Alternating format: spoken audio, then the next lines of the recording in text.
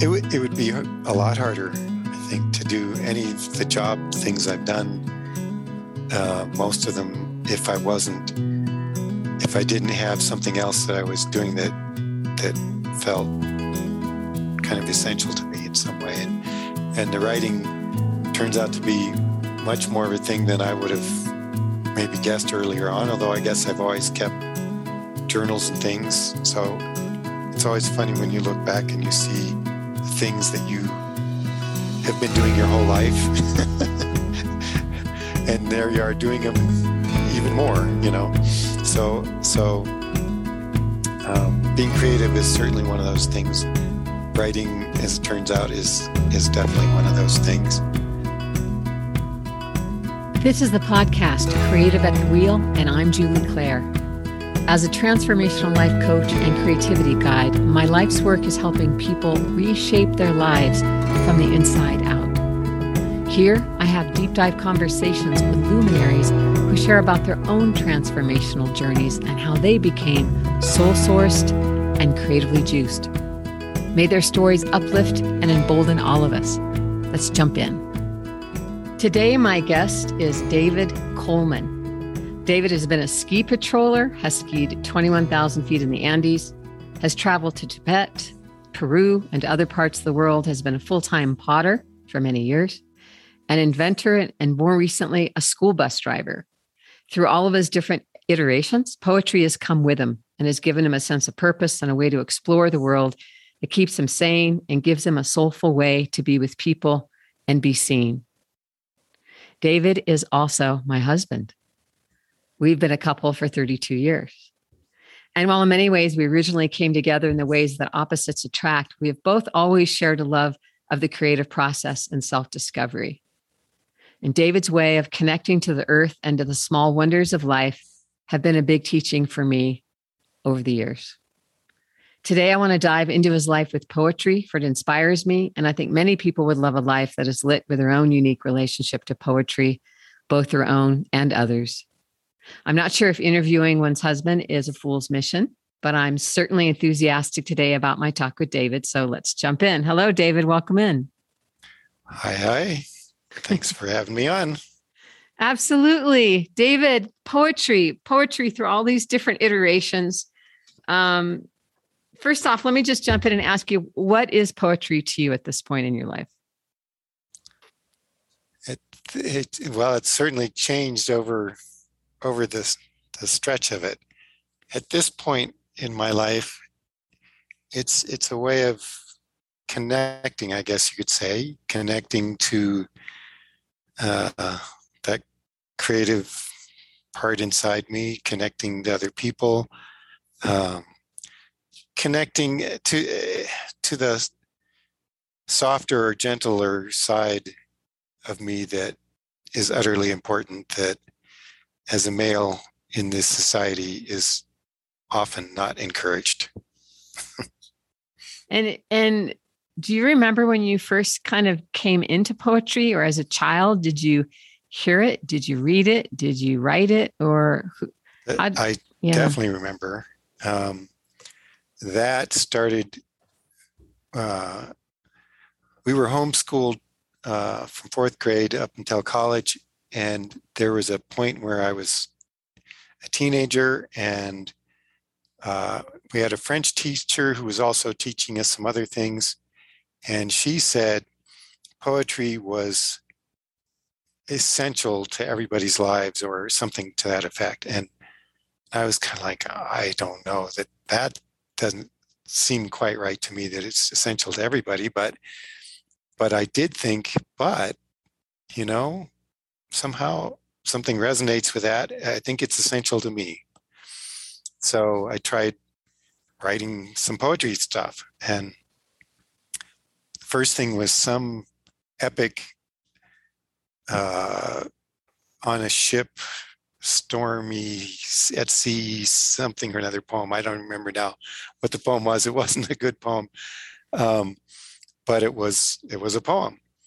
And then I would do some limericks and things, and I started to get a little bit of a knack for it. It seemed like, it's like, oh, these words seem to be coming and fitting together and working. So so that was the start of it. And then in college, I took a creative writing class, and so poetry was definitely part of that. And it seemed to work even better, and I got a really good grade, and it was kind of encouraged, if anything. And so I was like, oh, cool. Like maybe I can do this somewhat. I'm not just straggling along with it or something. And so, yeah, that's the beginnings. Yeah. Hey, have you ever thought about contacting that tutor and saying, I remember saying you this and it really made a difference in my life? I'm just curious. I guess I've thought about it, and that's as far as it's gotten. But that would be interesting to do. Yeah, that would be kind of cool. Yeah. Well, hearing that story to me, that impact of what one person tells you. Can I just ask you, who was that tutor for you? Was it someone you listened to? Do you think anybody could have told you that and you would have listened, or what was particular about that? That was Barbara Kinnerly with the tight sweater. And I was a teenager and I was quite in awe. So she was pretty cool or whatever, I think, from my perspective. So if she said something, I was definitely at least going to listen to it or that kind of thing. And so if she thought poetry was important, then I should at least check it out. Yeah. Got it. Absolutely. I love that story. So I want to catch us up to now, but a little bit, how much for you is poetry about reading other people's poetry, and how much is it about writing for yourself? How do you relate to that at this point? Yeah, I don't know. I guess it's all the same ocean. I appreciate poetry if I like it, if it resonates. And so, yeah, other people's, when I run into another poem that I really like, it's like, great. If I can write a poem like that, then wonderful. But, if I was just reading other poems and not getting in the creativity of writing my own, then something would be missing at some point. But I think also if I were only writing my own poems and didn't bump into anybody else's, it would feel like too much of a vacuum. Yeah, in some way. So. And what do you remember? What was one of your earlier moments of a poem that spoke to you or impacted you, or a poet that impacted you? Well, I went to see Robert Bly pretty, sometime in those college years that felt like here's somebody who's out there speaking, and he was not going on about poetry per se. He was going on about some of that was mixed in there.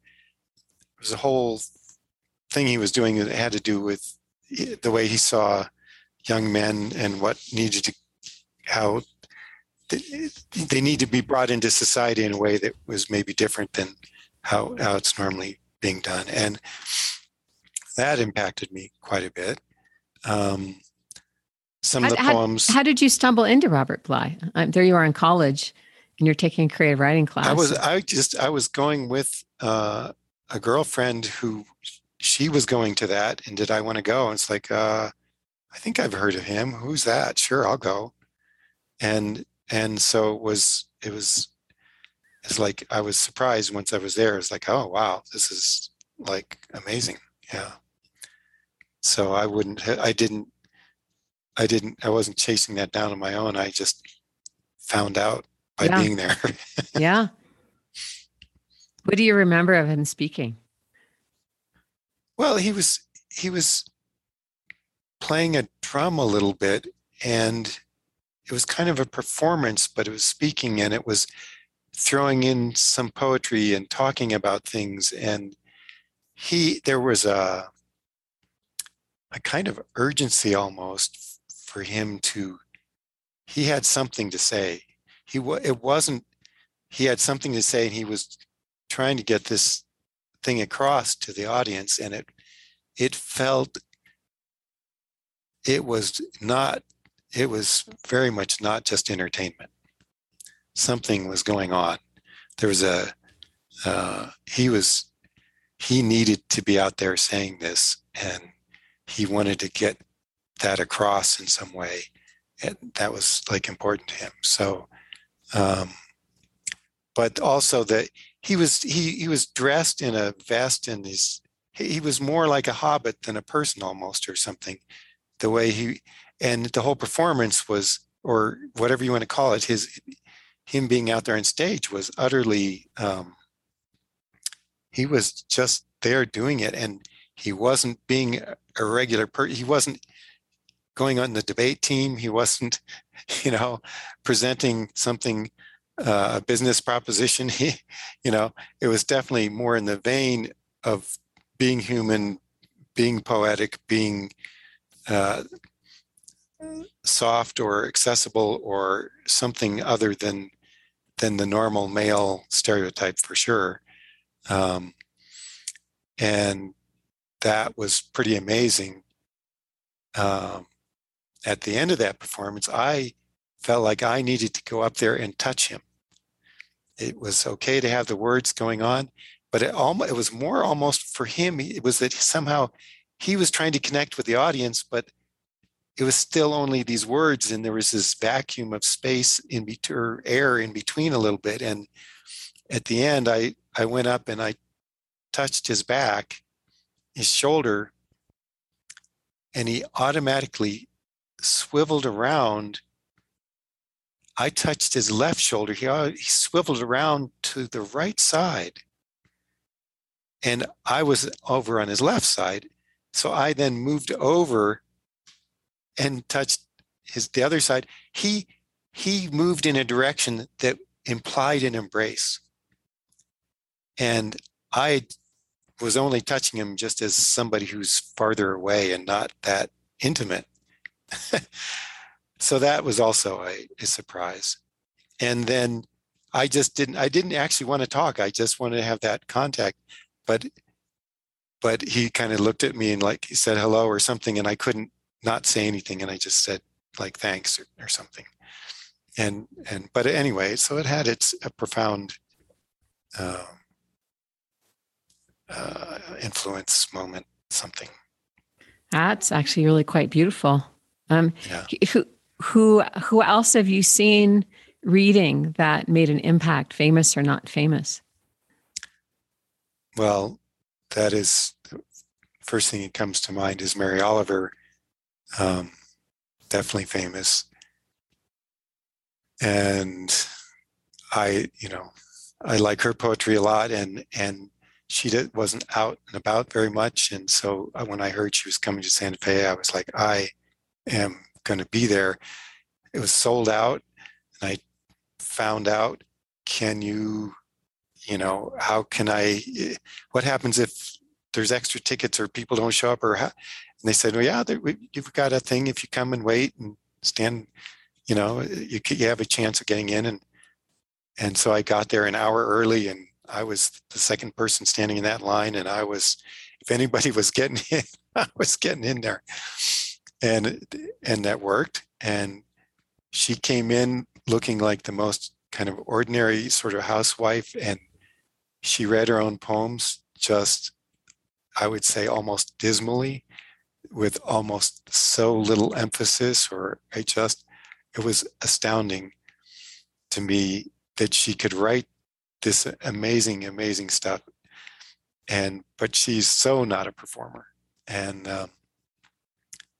afterwards, when she was doing book signing stuff, I didn't have any books to sign, but I just wanted to meet her. And so I went up and I said that. It's like, and she just, her hand popped out, and we shook hands. And the moment we shook hands, I felt like in her hand, it was like, oh my gosh, there's the poet. There's the person who goes on the seashore and picks up things. And there's the person who's not like some great professor, but just down to earth, like, wow, immersed in it. And it felt like was kind of at that moment that you again feeling like I get where those poems are coming from somehow, and so that was really nice to be able to do. Yeah. Wow. It's also a beautiful story. Is there any other meeting like that pops up in this moment, or? Not like that, Then more recently, there's the poetry group that Bill and it started, and I wasn't able to get to because of my work time for a long time. And when that changed, I was finally able to go and be part of the poetry group. And that was thrilling in a very different kind of way. But it wasn't a one person or one moment of that quite as much. It was just being able to be immersed in it with different people, bringing their poems and writings, and me being able to have kind of more of an outlet for mine. And that's wonderful in its own way, but it's not as much of a moment or a person. Now that's a group that you're still part of, and I think you're referring to Bill Page in Abiquiu. Yeah. Yeah. Beautiful. And what's your sense when you hear other people reading theirs, whether they're good, bad, in between, none of the above? What's it like to listen to other people who are having kind of a life as you are, living with poetry and writing poems? Well, I like that it happens. So I'm glad that other people are out there, writing and saying this stuff. And yeah, the variety of it is huge. And when we're doing that, we're also bringing some things in that maybe aren't even finished and stuff. And so it's not like everything is all that good or tremendous or anything like that, but it's the process. And sometimes I go into the meeting almost like it's a chore, and I nearly always come out just feeling like better and like, oh gosh, that's like cool. Like, oh good. It's kind of like going for a walk. Sometimes I don't feel like going for a walk. And then nearly always when I'm done or when I'm coming back, I'm like, yeah, that was really nice to be out there. What's your sense of that for you, the impact of having a group right now? I wonder, since you, what do you think? Do you think you wouldn't be writing as much if you didn't have the group? Oh, I definitely wouldn't. I wouldn't. In general, I don't try to write. I let it come to me. If something starts, usually a poem starts with a line or two will come in, or I'm just interested in something, so I kind of want to find some way to write about it. But a lot of times there's a line or two that comes in and that gets something rolling. And when that happens, I'm just following it out in a way. But when things are stirred up more, that tends to happen more often. And then there's times when because it's like, well, gee, maybe I should see if I can come up with a poem for this Wednesday or something.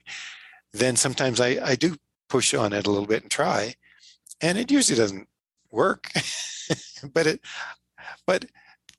something else will come through maybe more later on. And so, but also then other people are writing things, or it stirs up that stuff. So just being around it and being in it definitely keeps it more happening and more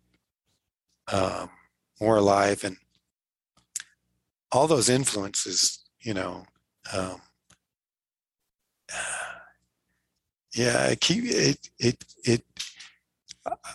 would say it's pretty likely that I've maybe got twice as many poems, if you wanted to say, than I would otherwise have if I wasn't in that group.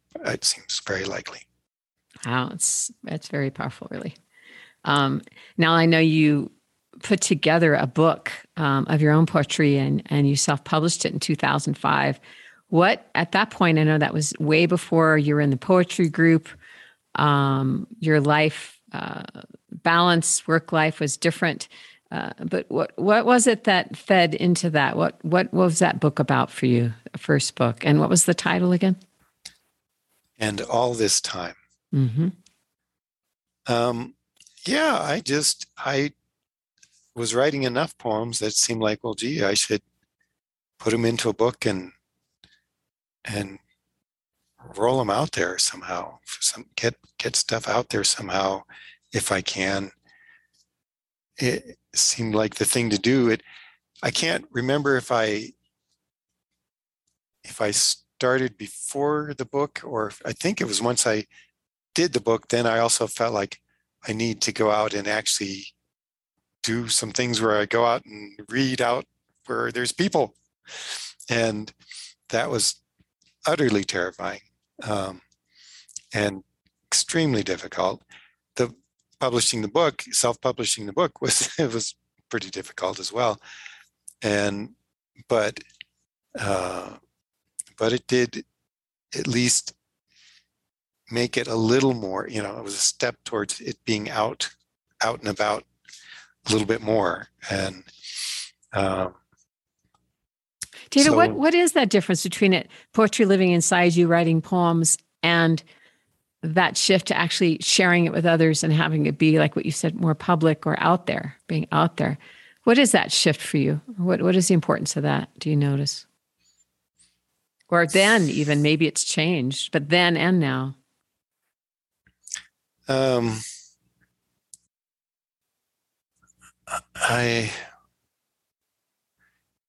don't know. I wonder how long would a songbird sing if nobody were ever going to hear it or something?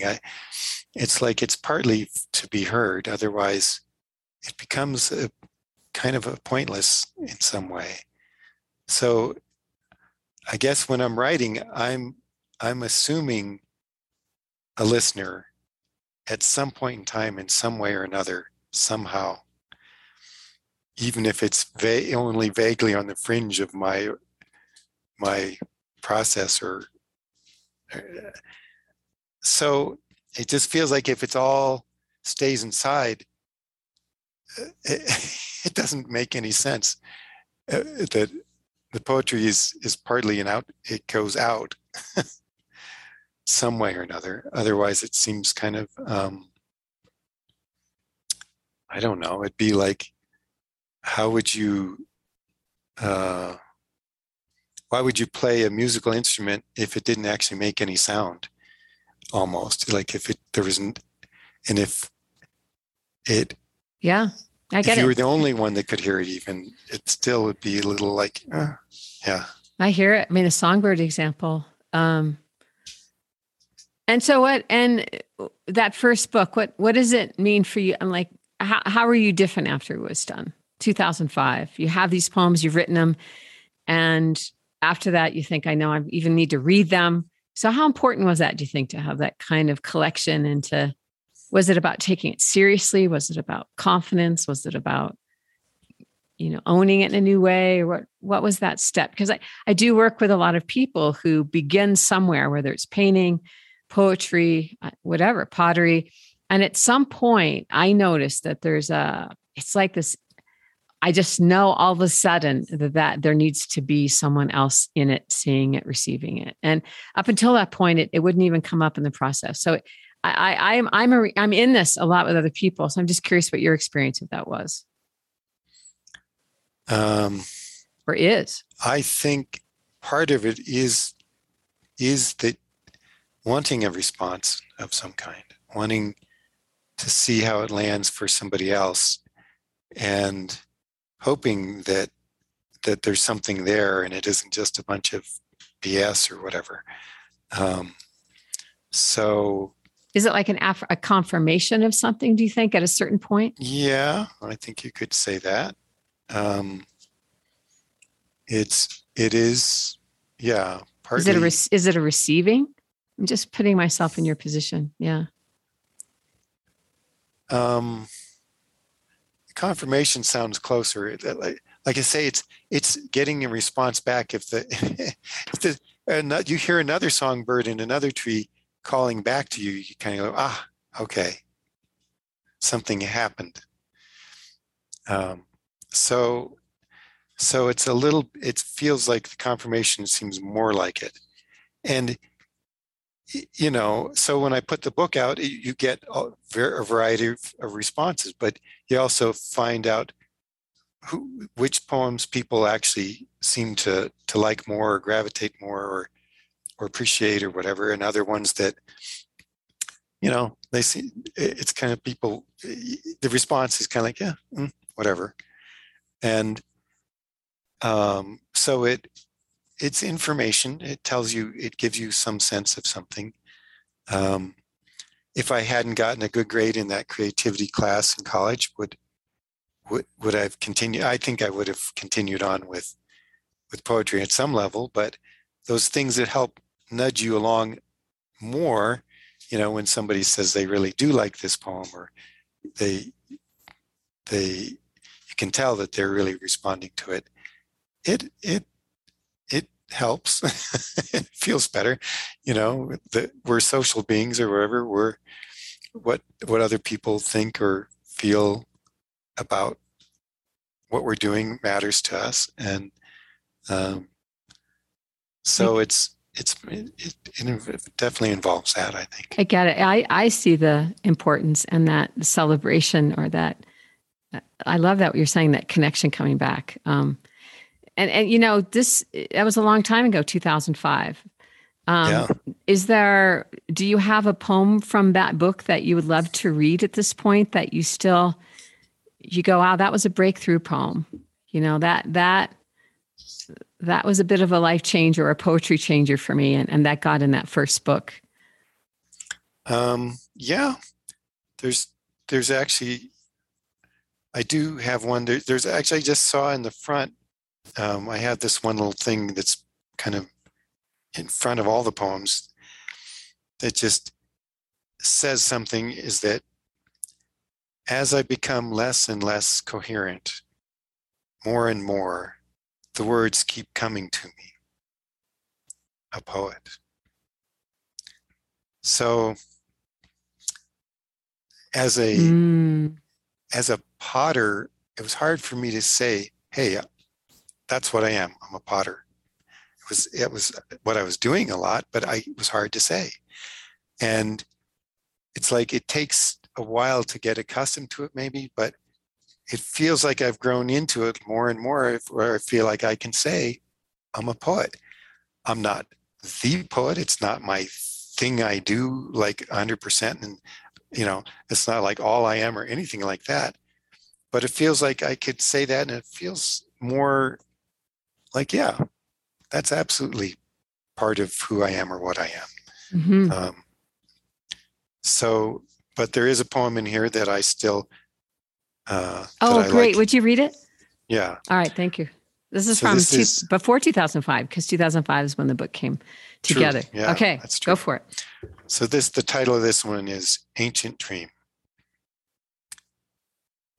I go out into the night, and the sky wakes me into an ancient dream.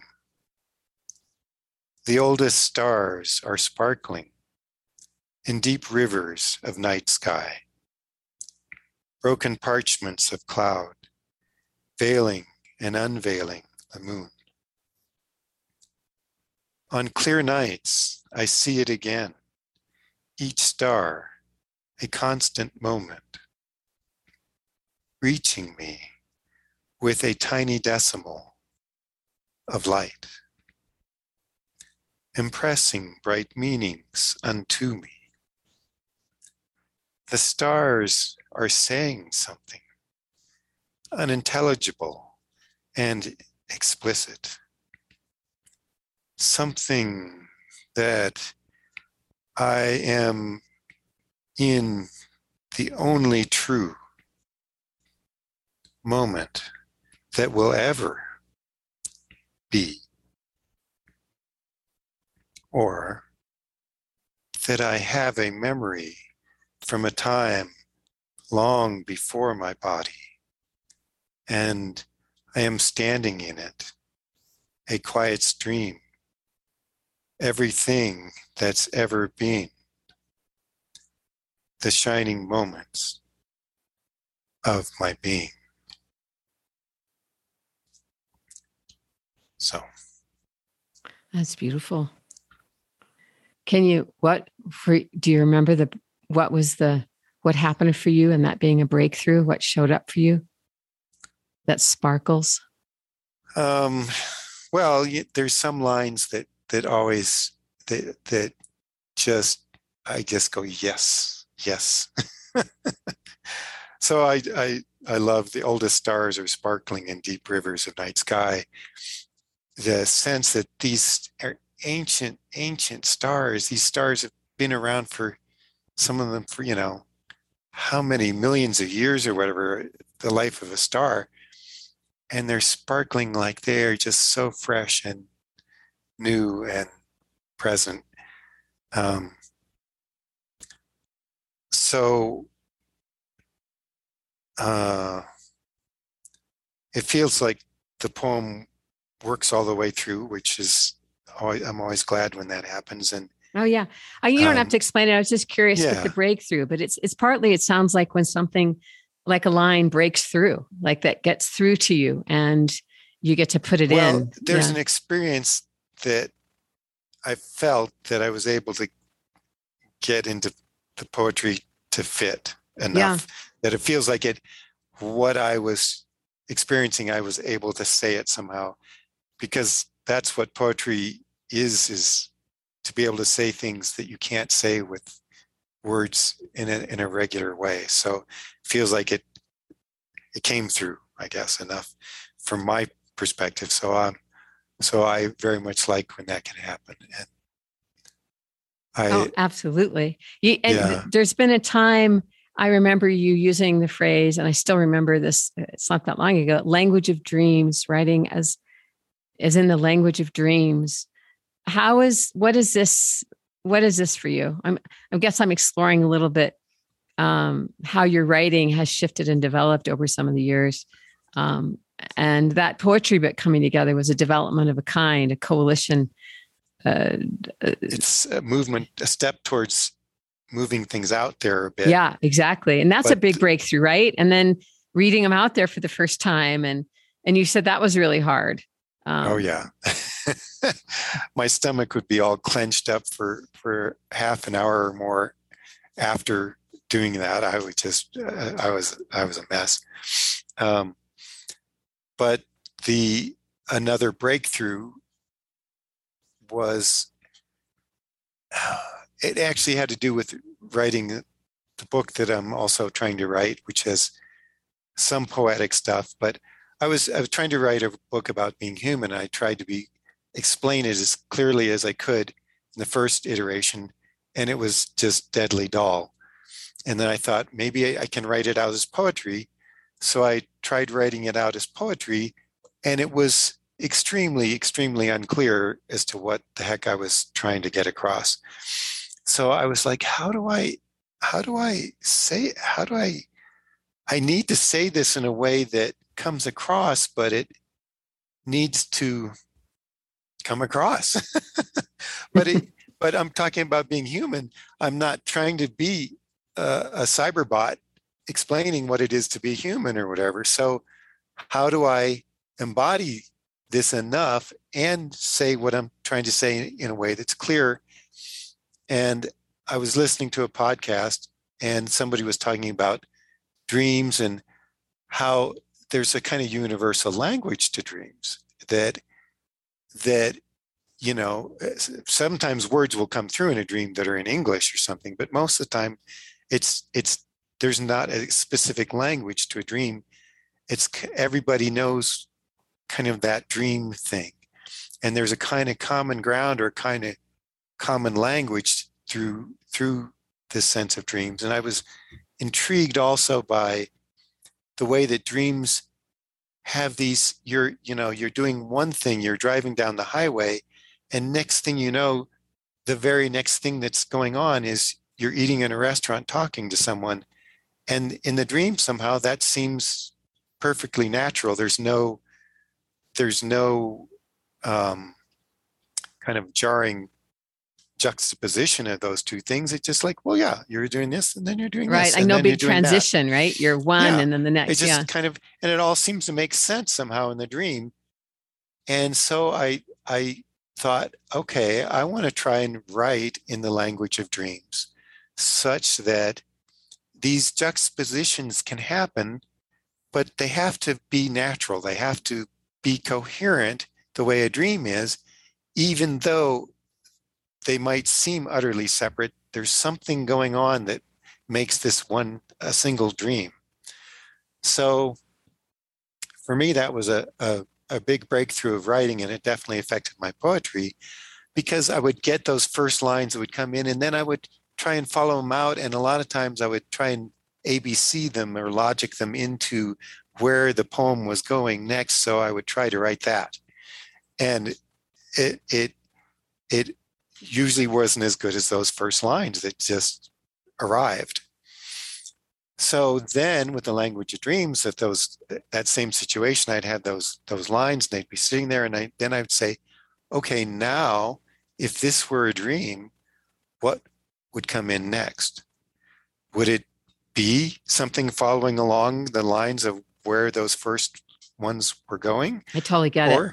Yeah. Or would it be just, what if this were a dream, what would happen next? And then I leave the space open for what would happen next. And something usually comes in and it's like, oh, okay, there's a different tangent than I was thinking of.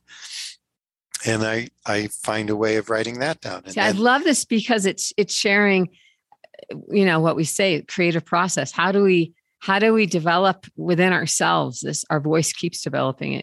It's growing. It runs into something like the language of dreams. And I want to put you on the spot. It doesn't have to be obvious to us as the listener, but if it is, that's fine. But do you have a poem that you can read that you feel was really informed by this kind of breakthrough, the language of dreams? Yeah, this is one of the ones that was earlier on once I was trying to write that way more. Okay, great. And then after I've done that, I rework them and, adjust things some, but it gets me off in other ways than I would have gone. So got it. This one's called Shadow Dancer. A raven gliding turns and becomes as black as his shadow. Among sunlit branches that undulate in a sudden breeze, as solid as an incarnation, but clearly not of this world alone. For one waking moment, the raven is a dream gliding through my mind, touching the branches and the shimmering shadows inside me, even long after landing.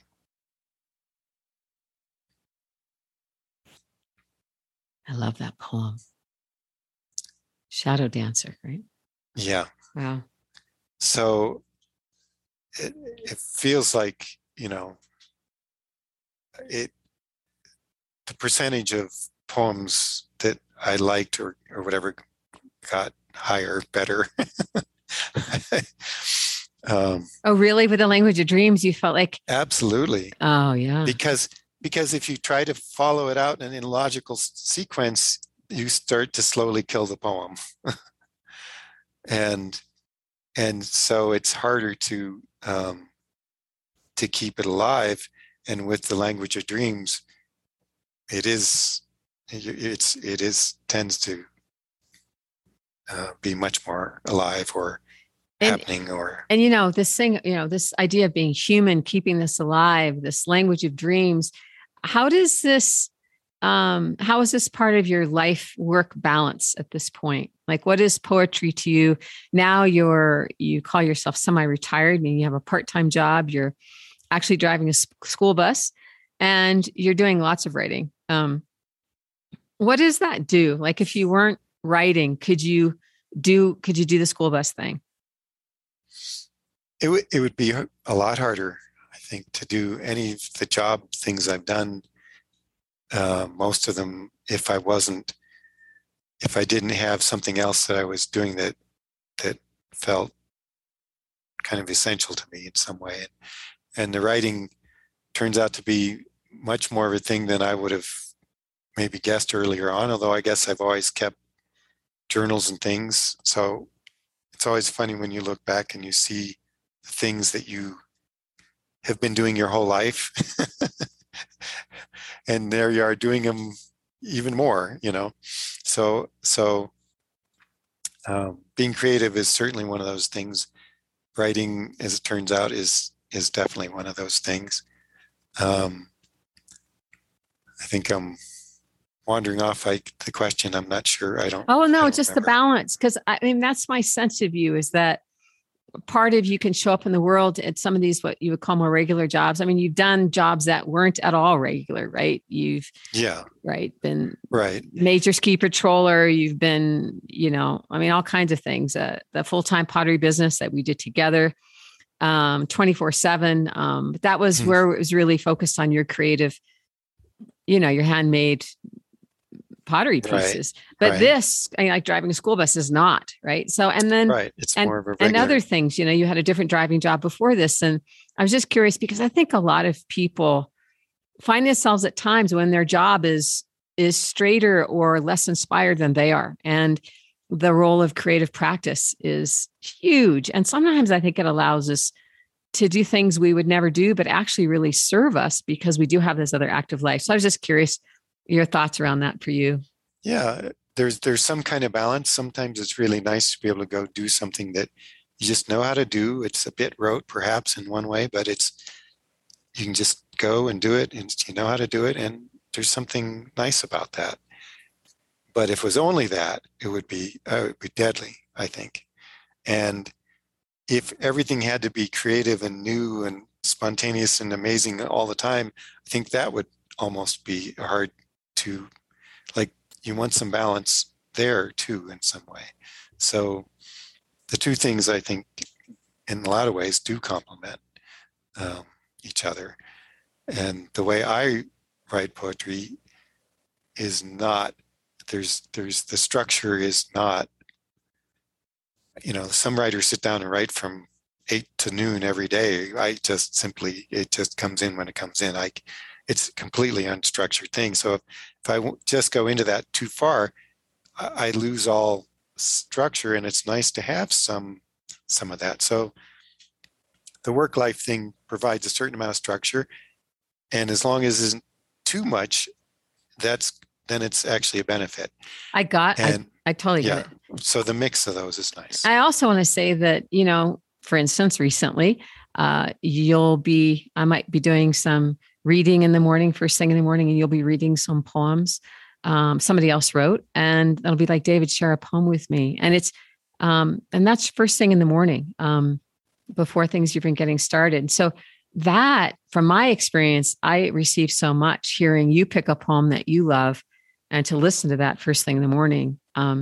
So there's also that, from the impact on me is that it opens me up, and then I can love something that you love, and that's even more connection, or not love it, depending on the poem.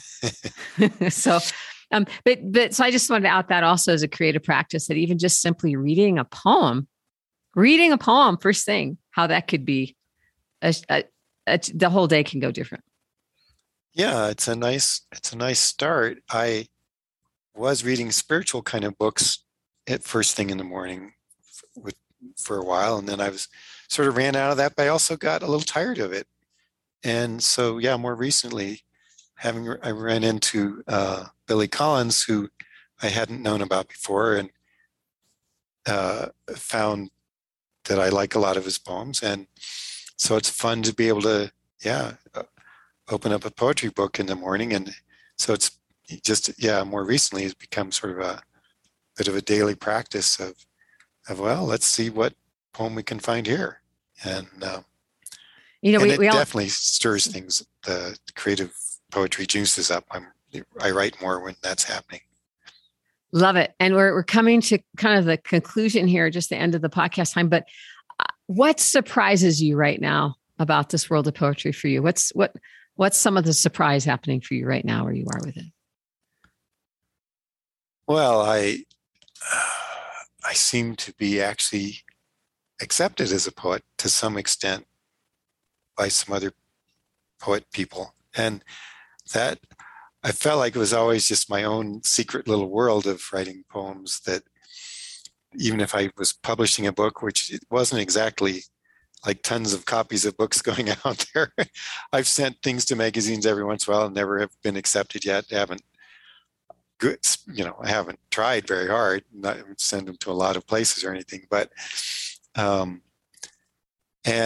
still there's this level of people somehow see me to some extent as a poet. It's like, really? Wow. Okay, cool. That's kind of, I'm somehow surprised by that, because I don't know why. I somehow seem to think it's just my own thing that I'm into, and sure, I want other people to like them and so on, but I don't necessarily expect to have it come all the way across to where I'm seen that way. I get it. To me, the beauty of being expressed and not having it only be a secret. Not that there's anything wrong with secret creativity, but that also having that other experience of it, having it also not be a secret, having it be out there. I just find it beautiful. David, thank you for jumping on with me. We could actually go a lot of different places, but I'm going to jump out here. Do you want to read one by Billy Collins that you like to end? Oh, sure. Okay. Okay, go for it. Yeah, I definitely like this one. Partly because he's not taking it too serious. So this one is called The Trouble with Poetry. The trouble with poetry, I realized as I walked along a beach one night, cold Florida sand under my bare feet, a show of stars in the sky. The trouble with poetry is that it encourages the writing of more poetry, more guppies crowding the fish tank, more baby rabbits hopping out of their mothers into the dewy grass. Such a good line there. More baby rabbits hopping out of their mothers into the dewy grass. And how will it ever end? Unless the day finally arrives when we have compared everything in the world to everything else in the world. And there is nothing left to do but quietly close our notebooks and sit with our hands folded on our desks. Poetry fills me with joy, and I rise like a feather in the wind. Poetry fills me with sorrow, and I sink like a chain flung from a bridge. But mostly, poetry fills me with the urge to write poetry, to sit in the dark and wait for a little flame to appear at the tip of my pencil. Again, to sit in the dark and wait for a little flame to appear at the tip of my pencil. And along with that, the longing to steal, to break into the poems of others with a flashlight and a ski mask. And what an unmerry band of thieves we are. Cut purses, common shoplifters, I thought to myself, as the cold waves swirled around my feet. The lighthouse moved its megaphone over the sea, which is an image I stole directly from Lawrence Ferlinghetti, to be perfectly honest for a moment. The bicycling poet of San Francisco, whose little amusement park of a book I carried in a side pocket of my uniform, up and down the treacherous halls of high school. So, thank you, David Coleman. Till next time, I'll see you in the kitchen. Thank you. Have a good one. Well, that's today's podcast of Creative at the Wheel. Before we go, I want to invite you to check out my Creativity and Spirit online retreats. Experience for yourself the breakthroughs and support available when you engage your creative self in a safe and playful community. Begin here if you are ready to ignite your own transformational journey in a joyful way. You can also learn more about my one-on-one coaching offerings on my website, paintbiglivebig.com.